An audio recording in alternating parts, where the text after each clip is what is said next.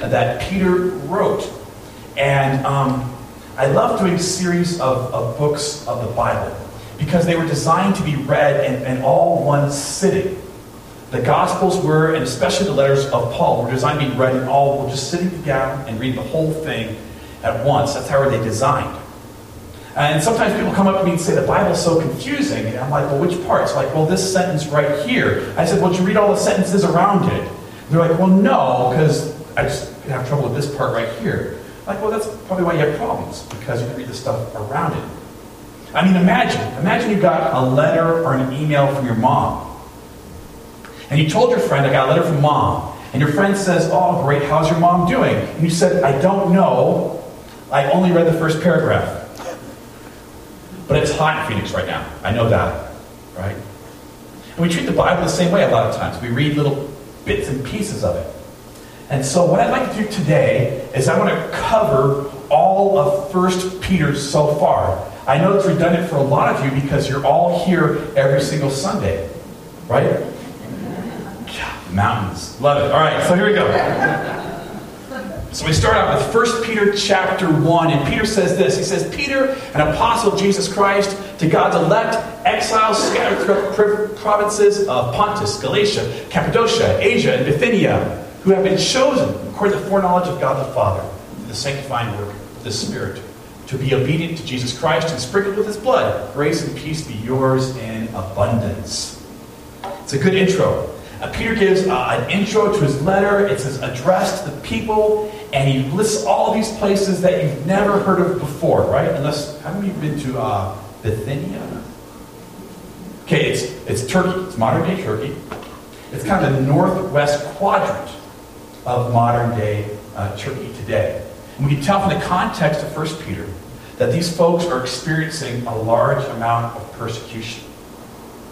That was true when Peter wrote the letter around 60 A.D. It continued through 112 A.D. when a guy named Pliny the Younger, they had great names back then, Pliny the Younger was governor of the region.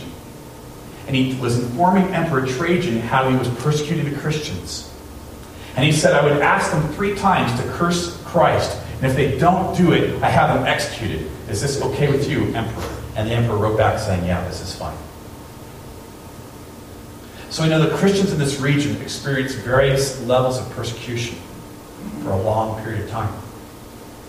This is important to remember for our text for today. After this introduction, Peter jumps into cheerleading mode. How many of you played organized sports? How many of you had that one coach that was like Mr. or Mrs. Pep Talk? Right? You had that coach. They lived for the pep talk. I had, my dad was my soccer coach. He'd be like, you're going to walk on this field like men. And you're going to play like men. You're going to play with courage and honor. And when you walk off this field, I don't care what the score is, but you walk off with your head held high because you're men. We were 8 years old. Like, yay, we're men. So Peter is speaking to people who are going through persecution, and he's going to encourage them. So he writes this. Praise be to the God and Father of our Lord and Savior Jesus Christ. In his great mercy, he has given us a new birth into a living hope through the resurrection of Jesus Christ from the dead and into an inheritance that can never perish, spoil, or fade, kept in heaven for you, who through faith are shielded by God's power until the red of salvation that is ready to be revealed in the last time. It's like, yeah! And that's for you. Peter says to his audience, and he says to you, Jesus Christ died and rose for you. You have the greatest gift from the greatest Savior. Be joyful and be hopeful. And then he continues. Chapter 1, verse 13, he says, therefore, with minds that are alert and fully sober, set your hope on the grace to be brought to you when Jesus Christ is revealed at his coming. As obedient children, do not conform to the evil desires you had when you lived in ignorance. But just as he called you, who is holy, so be holy in all you do. since Jesus has given you such an incredible gift, that you can be joyful, that you can be hopeful, so also be holy. So we're going to talk more about what that looks like in our text for today. And then he gives them this more encouragement. It's in chapter 2. He says this, but you are a chosen people. You are a royal priesthood, a holy nation, God's special possession, that you may declare the praises of him who called you out of darkness into his wonderful light.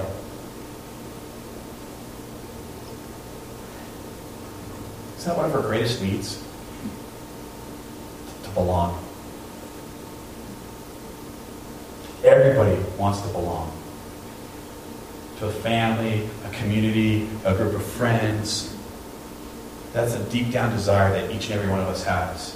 And Peter says, because of Jesus, you belong. You're in a family.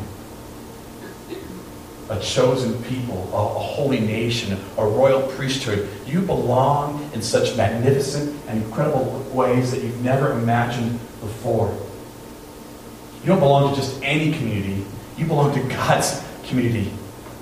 His created, His redeemed, and His loved. Are you feeling encouraged? Are you feeling empowered?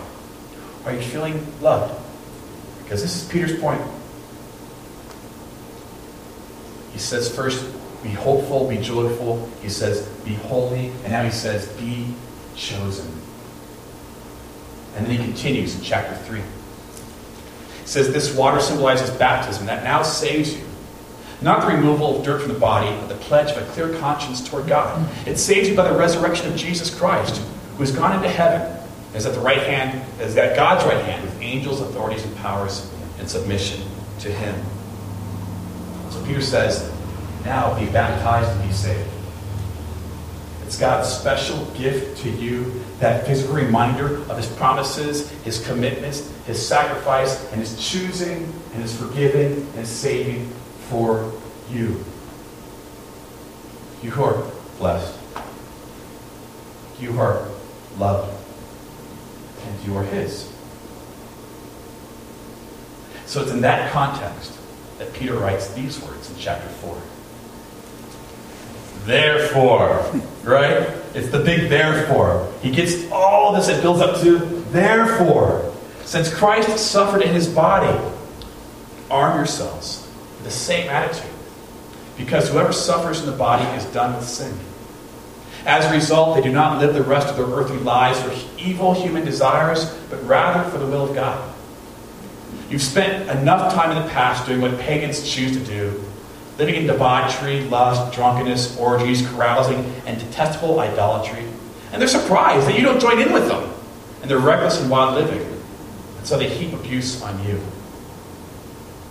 But they'll have to give account to him who's ready to judge the living and the dead. And for this reason, the gospel is preached even to those who are now dead. They were alive, they're dead now, so that they might be judged according to human standards in regards to the body, but live according to God in regard to the Spirit. Since Jesus has given you reason to be hopeful, to be joyful, to be chosen, to be baptized, to be saved, Peter now says, therefore, be weird. That's what he said. Be weird. All that stuff's going on around you, yeah, be weird. Just be different. Be the odd duckling. I believe this text is more relevant today than it was for your grandparents. Because your grandparents lived in a world where not everybody went to church, but they kind of agreed with most of it. Maybe not all of it, but a lot of it was good and helpful. And that's not the world you live in today, is it? It's not. So, I have some hard truths for you today. I'm going to speak them on the basis of what we've already heard in 1 Peter chapter 1, 2, and 3. So here's a hard truth. If the people around you can't tell that you're a little different because you're following Jesus, you're probably missing something in your walk with Jesus. That holds true for each and every one of you. Unless you live in a monastery. If you live in a monastery, that is not true, right? And if you live in a monastery, you can act like just like everyone else around you and you're good, right? Everyone else, that's true for you. Let me put it more concretely. If the person in your business who's known to have the most integrity is not you, then you're probably missing something in your walk with Jesus. If the person in your neighborhood who speaks the kindest and puts the best construction on everything of the other neighbors isn't you, then you're probably missing something in your walk with Jesus. If the person in your group of friends who's known to be the most courageous and compassionate is not you, then you're probably missing something in your walk with Jesus. Unless, of course, you have a group of friends and one of those friends is following Jesus and you're kind of modeling that person as that person models Jesus, then that's cool. It's not hard things to say, right? It's a high calling. And I say this, and I need to be clear. Weird and different doesn't mean better. Because remember 1 Peter chapter 1 and chapter 2 and chapter 3. God has chosen you. God has redeemed you. God has saved you, not because of who you are. Not because of what you've done. Not because you're better than other people. But because Jesus loves you.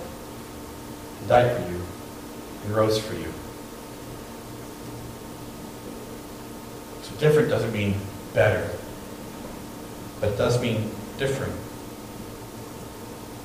It means weird. Because if there's no one else in your group of friends who knows Jesus, then the closest your friends will ever come to knowing Jesus and who Jesus is, and what Jesus is like, and how Jesus loves, and how Jesus saves, is through you. That you are, in essence, Jesus' representative to them. Because that's the closest they'll ever get. And I know all of you work in businesses, and you have friends, and you live in communities where people don't know what Jesus' love is like. And all of you, sadly, work in businesses and live in communities and have groups of friends who got bad examples from Christians. And they'll never walk into this church because of what some Christian did to them some years ago. And it's a shame.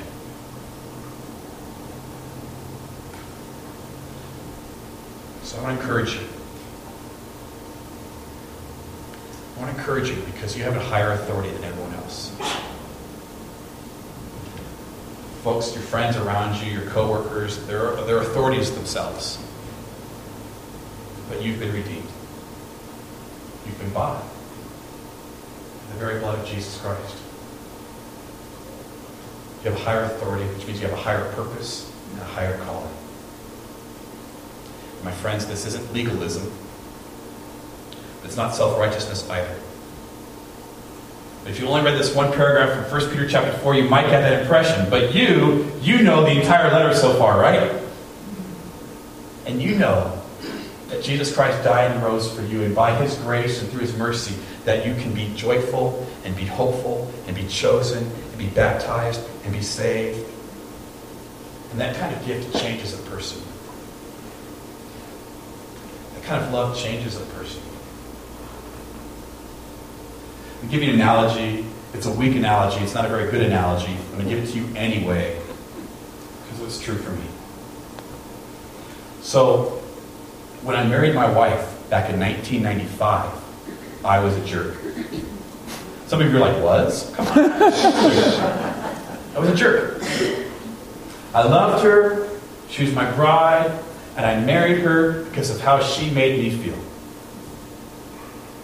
That's why I married her. I married her because of what she did for me. So I married her because I loved her, but I married her because I loved her because of me. I loved her because she loved me. That's why I married her. In the first years in our marriage, I was a pretty selfish guy. I was kind, I was nice, I didn't say anything hurtful or harmful, I didn't do stuff like that. But it was just kind of about me. And the marriage was to make me happy. That's what it was about. And then she kept loving me. And loving me. And loving me. And I realized I was one blessed few who did not deserve her. And slowly over the years, my actions became less and less self-centered.